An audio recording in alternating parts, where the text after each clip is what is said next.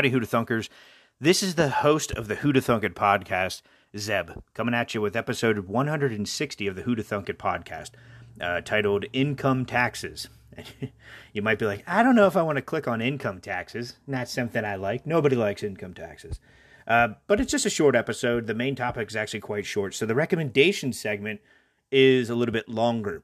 Because this is like a puffed up recommendation segment with a shorter topic. Anyway, the recommendation segment is where I recommend you, the Who'da Thunker, check out something that either I have experienced myself or I'm interested in, and sometimes it's related to the main topic, sometimes it is not. This time, it is not. The recommendation segment this week, I recommend you watch the 1998 classic Simon Birch.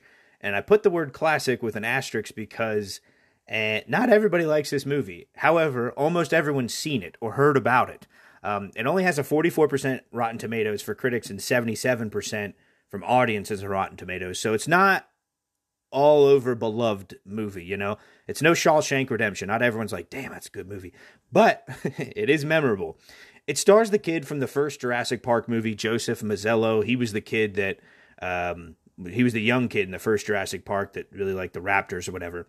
And Ian Michael Smith, who plays the Simon Birch.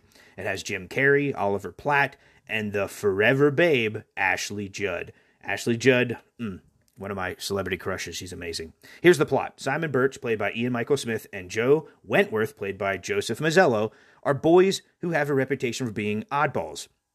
Joe never knew his father, and his mother, Rebecca, Ashley Judd, is keeping her lips sealed no matter how much he protests. Simon, meanwhile, is an 11-year-old dwarf whose outsized personality belies his small stature. Indeed, he often assails the local reverend, played by David Strathairn, with thorny theological questions, and joins Joe on his quest to find his biological father. So that's the plot, and the spoiler-free plot. The rest of my recommendation segment will have spoilers, so about 2 minute 15 seconds in, jump all the way to like the 8-minute mark if you want to avoid spoilers. All the way, because this is a long recommendation. Now, here we go. This movie has been out since 1998, so I don't feel bad if I spoil it for somebody. But anyway, and also I did give a spoiler alert. But if you want to watch Simon Birch without knowing how it ends, skip to the main event on the blog, or for the audio people, skip to like the 8-minute mark. This movie is sad as hell. It is hilariously traumatized me as a kid because of how tragic it is. Simon Birch dies at the end. The main guy whom the movie is named after dies. This lovable, wisecracking philosopher who you grow to love throughout the movie dies, leaving his lonely friend behind. It's sad as hell. But that's not the most traumatizing part. No, far from it. Joe's mom, played by the lovely Ashley Judd, dies a horribly traumatic death. Throughout the entire movie, Simon has a crush on Joe's mom, played by Ashley Judd, and who wouldn't? Ashley Judd in the 90s, she's a 12. From 1 to 10, she's a 12. It is how she dies that is so shocking in my mind. My mind repressed the memory. So, you see, there were just about 4 things that Simon Birch cared about in this movie. Being pissed off at God for being born with dwarfism and whatever other health complication he had. Something else. His buddy Joe he cared about. And Joe's hot mom and baseball. Those are the 4 things he liked. But because of Simon's condition, he can't play sports. He is too small and fragile. It's also why he thinks he will never get to be with a beautiful woman like Joe's mom. So he's 11 years old, and he's starting to get interested in women. Ashley Judd's there, so he's like, obviously, it's Ashley Judd. So he likes women, but he always gets rejected by any woman he ever talks to, any girl he talks to, because he's a dwarf. But not just, it's very pronounced dwarfism. His spine's is like a question mark. It doesn't look good. And that's the same reason he can't play sports. So they're all tied to the thing he hates most about himself, his body. And this whole time he goes to the local reverend and he says, if God's so great, why'd he give me this piece of crap body and all that? It's part of the movie. Well, towards the middle or the end of the movie, I can't remember exactly, there is a moment where Simon's reluctant baseball coach is forced to put Simon in the game. And the coach didn't want him to, but Simon's really good with words. He's a really smart kid, so he convinced him, but he's always on the sidelines. Well, one time the coach is like, well, all I got left is Simon. Get in there, kid. Simon goes up to the plate, and the audience can tell, just by the way that the cinematography, they're setting it up for Simon to actually hit a home run. It's not going to be a disappointing moment. I remember watching with such anticipation and excitement for the Simon, the underdog, to slug one out of the ballpark. The movie goes to slow motion. The pitch is thrown. The little 11-year-old dwarf Simon Birch smacks the ball harder than anyone has ever hit a ball. It was epic. I remember, dust flies. I remember my whole family watching this on VHS rental from Blockbuster at home, cheering for the little guy.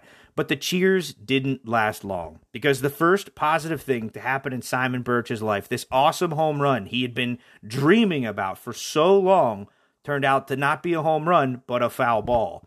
In the scene, it goes slow-mo. Simon hits it. Dust flies everywhere. He smacks the thing. Goes right up to the umpire, and you see the umpire say, "Foul ball." It went flying across the ball field, smacked Ashley Judd's character, Joe's mom, Simon's crush, Simon's best friend's mom, right in the temple. She was dead.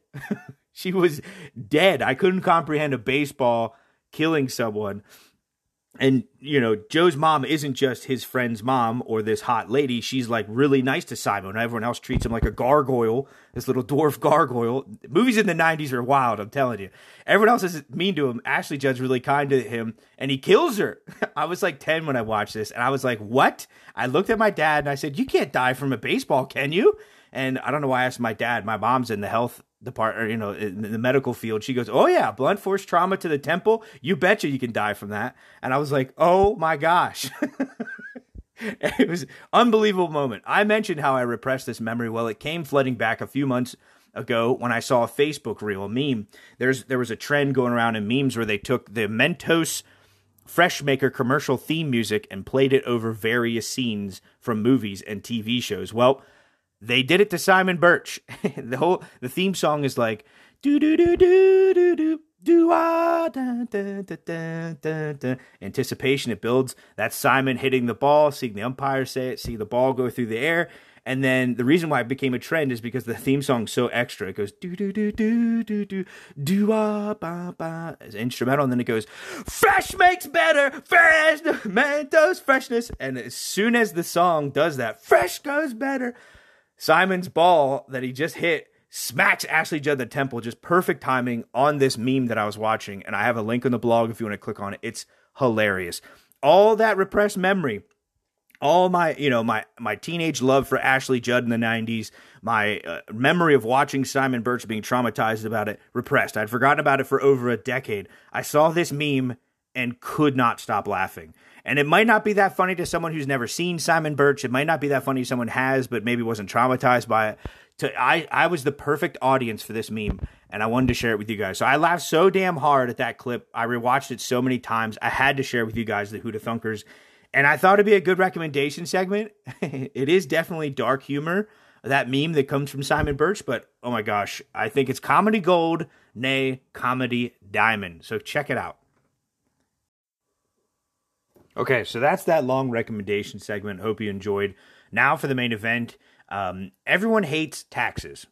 Even those who think they are a necessary evil, who, realize they're necessary evil when living in society and support them theoretically, still don't enjoy paying them on a practical level. Like nobody sits down, looks at their paycheck, looks at how much has come out in taxes and go, I'm glad I've lost that amount of money.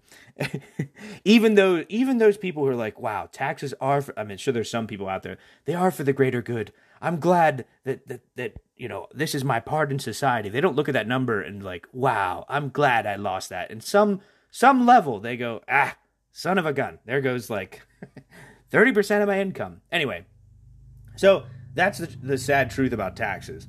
And I have some good quotes throughout this episode. They all tie into it, but here's one of them. The power of taxing people and their property is essential to the very existence of government.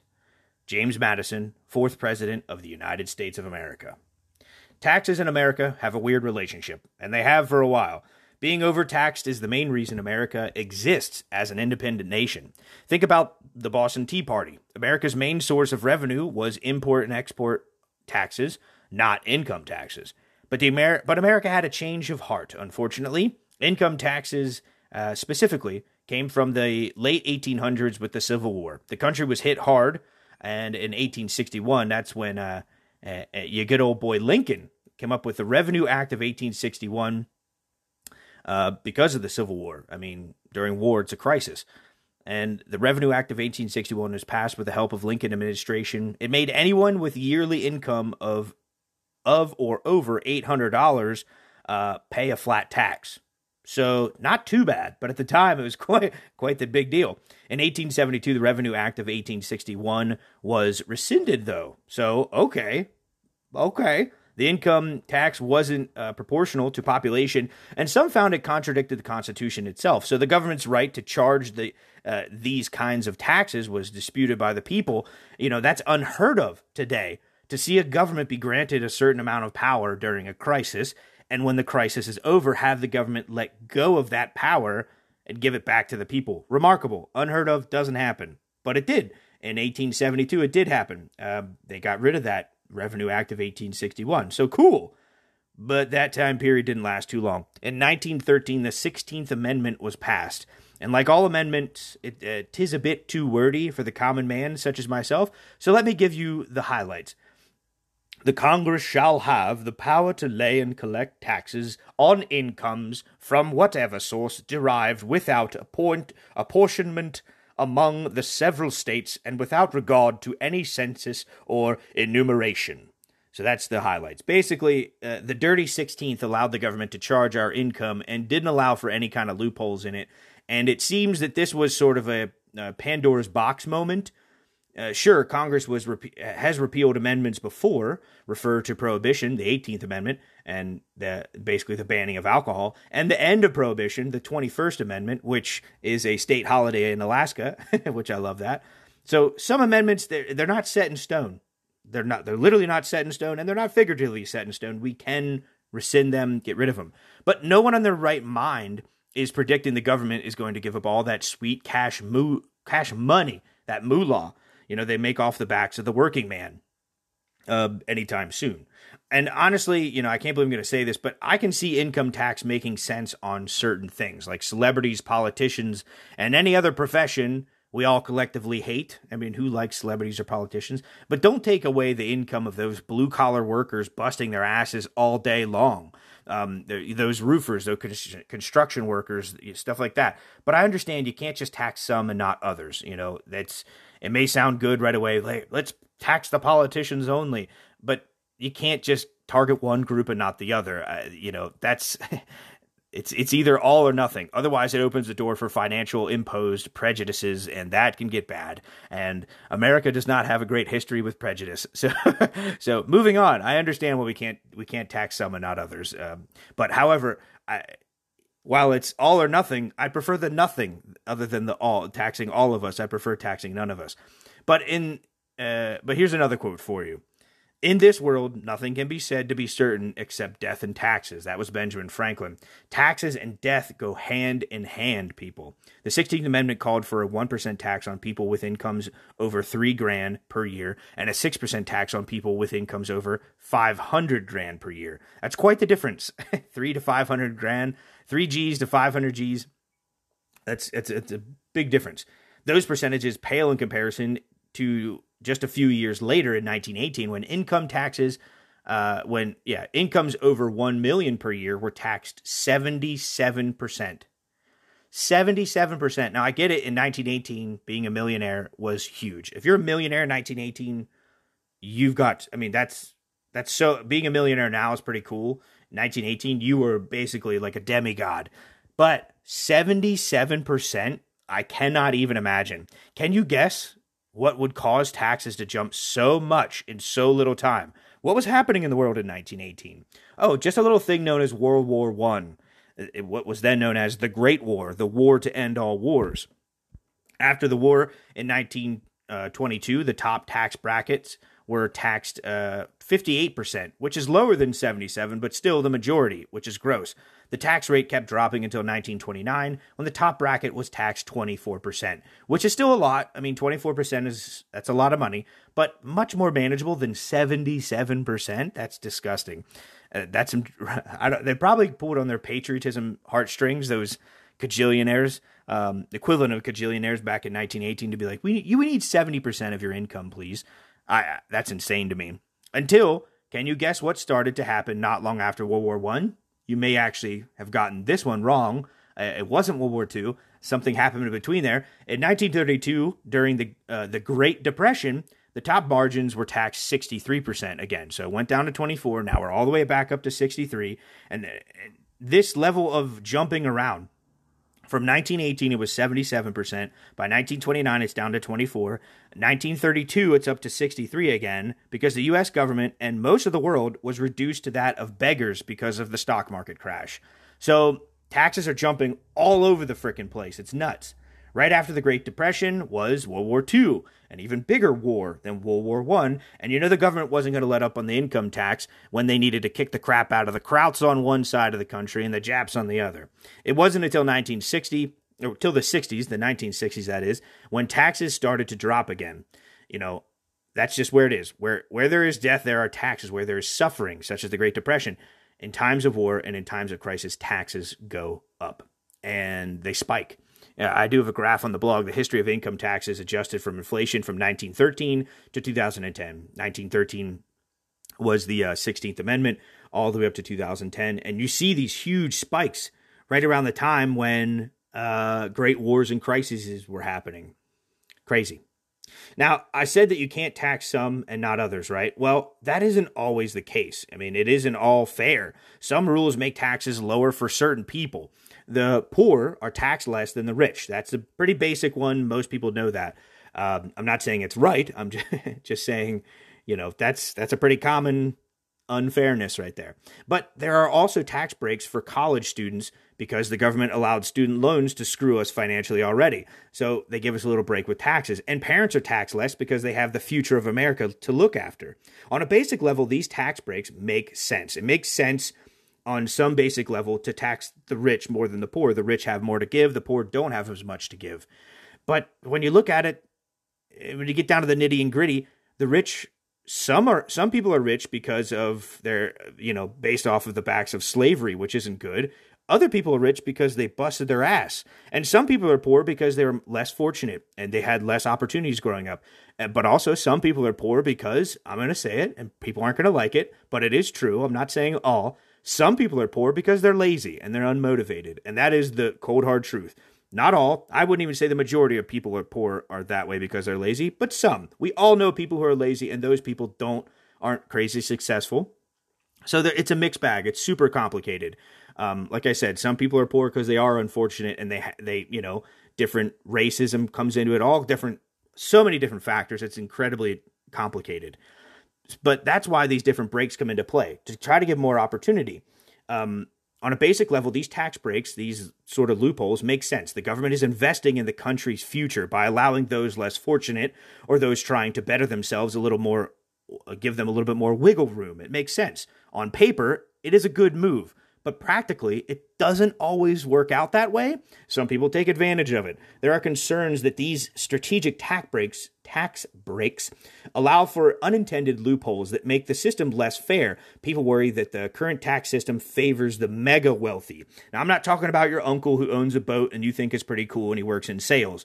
No, that guy's your uncle is probably paying out the wazoo in taxes himself because he's rich, but not too rich where he can afford all the greatest lawyers to get him out of it. No, I'm talking about the CEOs of giant monopolies somehow paying less taxes than your little old grandma. I have an article on the blog about loopholes that benefit the rich. They exist and they're disgusting. I think it is overall a good thing that our government isn't always run by the same people. Every time an administration changes, they tweak the system one way or another. They try to make this make it more fair this way or more fair this way or whatever. They try to better it. Different sides of the aisle, they see things differently. But overall, they want to make the tax system more fair in some way or just to benefit everyone. They increase economic growth, close loopholes such as with the alternative minimum tax to make the system more fair or influence some combination of the two. And that's great that the administration should be doing things to make the tax system more fair. But they always have people who are trying to get around it. Very powerful people, corporations, stuff like that. And so taxes are complicated and unfair in many ways. That's just the way it goes. I remember adults bitching about taxes even when I was just a little kid, and didn't know what the heck taxes even were at the time, but I remember them bitching before I even know what taxes meant. I remember the shit-eating grin on my pawpaw's face, rest in peace, pawpaw, when my mom told him I got my first paycheck for my first legitimate job. He smiled with a sinister smile, I'll never forget it, looked me right in the eye and said, "A taxpayer, huh? Welcome to the club, Sonny." Welcome to the club, Zebby. So taxes, they suck, but that's one way to look at it. My papa had a good way of looking at it, like taxes suck, but we're all in it, and it's good that you're a taxpayer. You're not working under the table. But when you look back and you realize it could be worse, when we look at the history of income taxes, don't get me wrong, I'm all in favor for our bloated government having less power. I say stick it to the man every chance you get. Work with your local, not your big corporation accountant, your local accountant. Make sure that you aren't giving those bigwigs up over in Washington a penny more than you legally have to. But recognizing that things could be worse, like 77% income tax, it does grant one a little bit more comfort of mind in the form of gratitude, realizing it could be much worse. So yeah, that's my podcast about income tax and my recommendation segment about Simon Birch. I hope you enjoyed. Until next week, Hoota Thunkers, thanks for listening.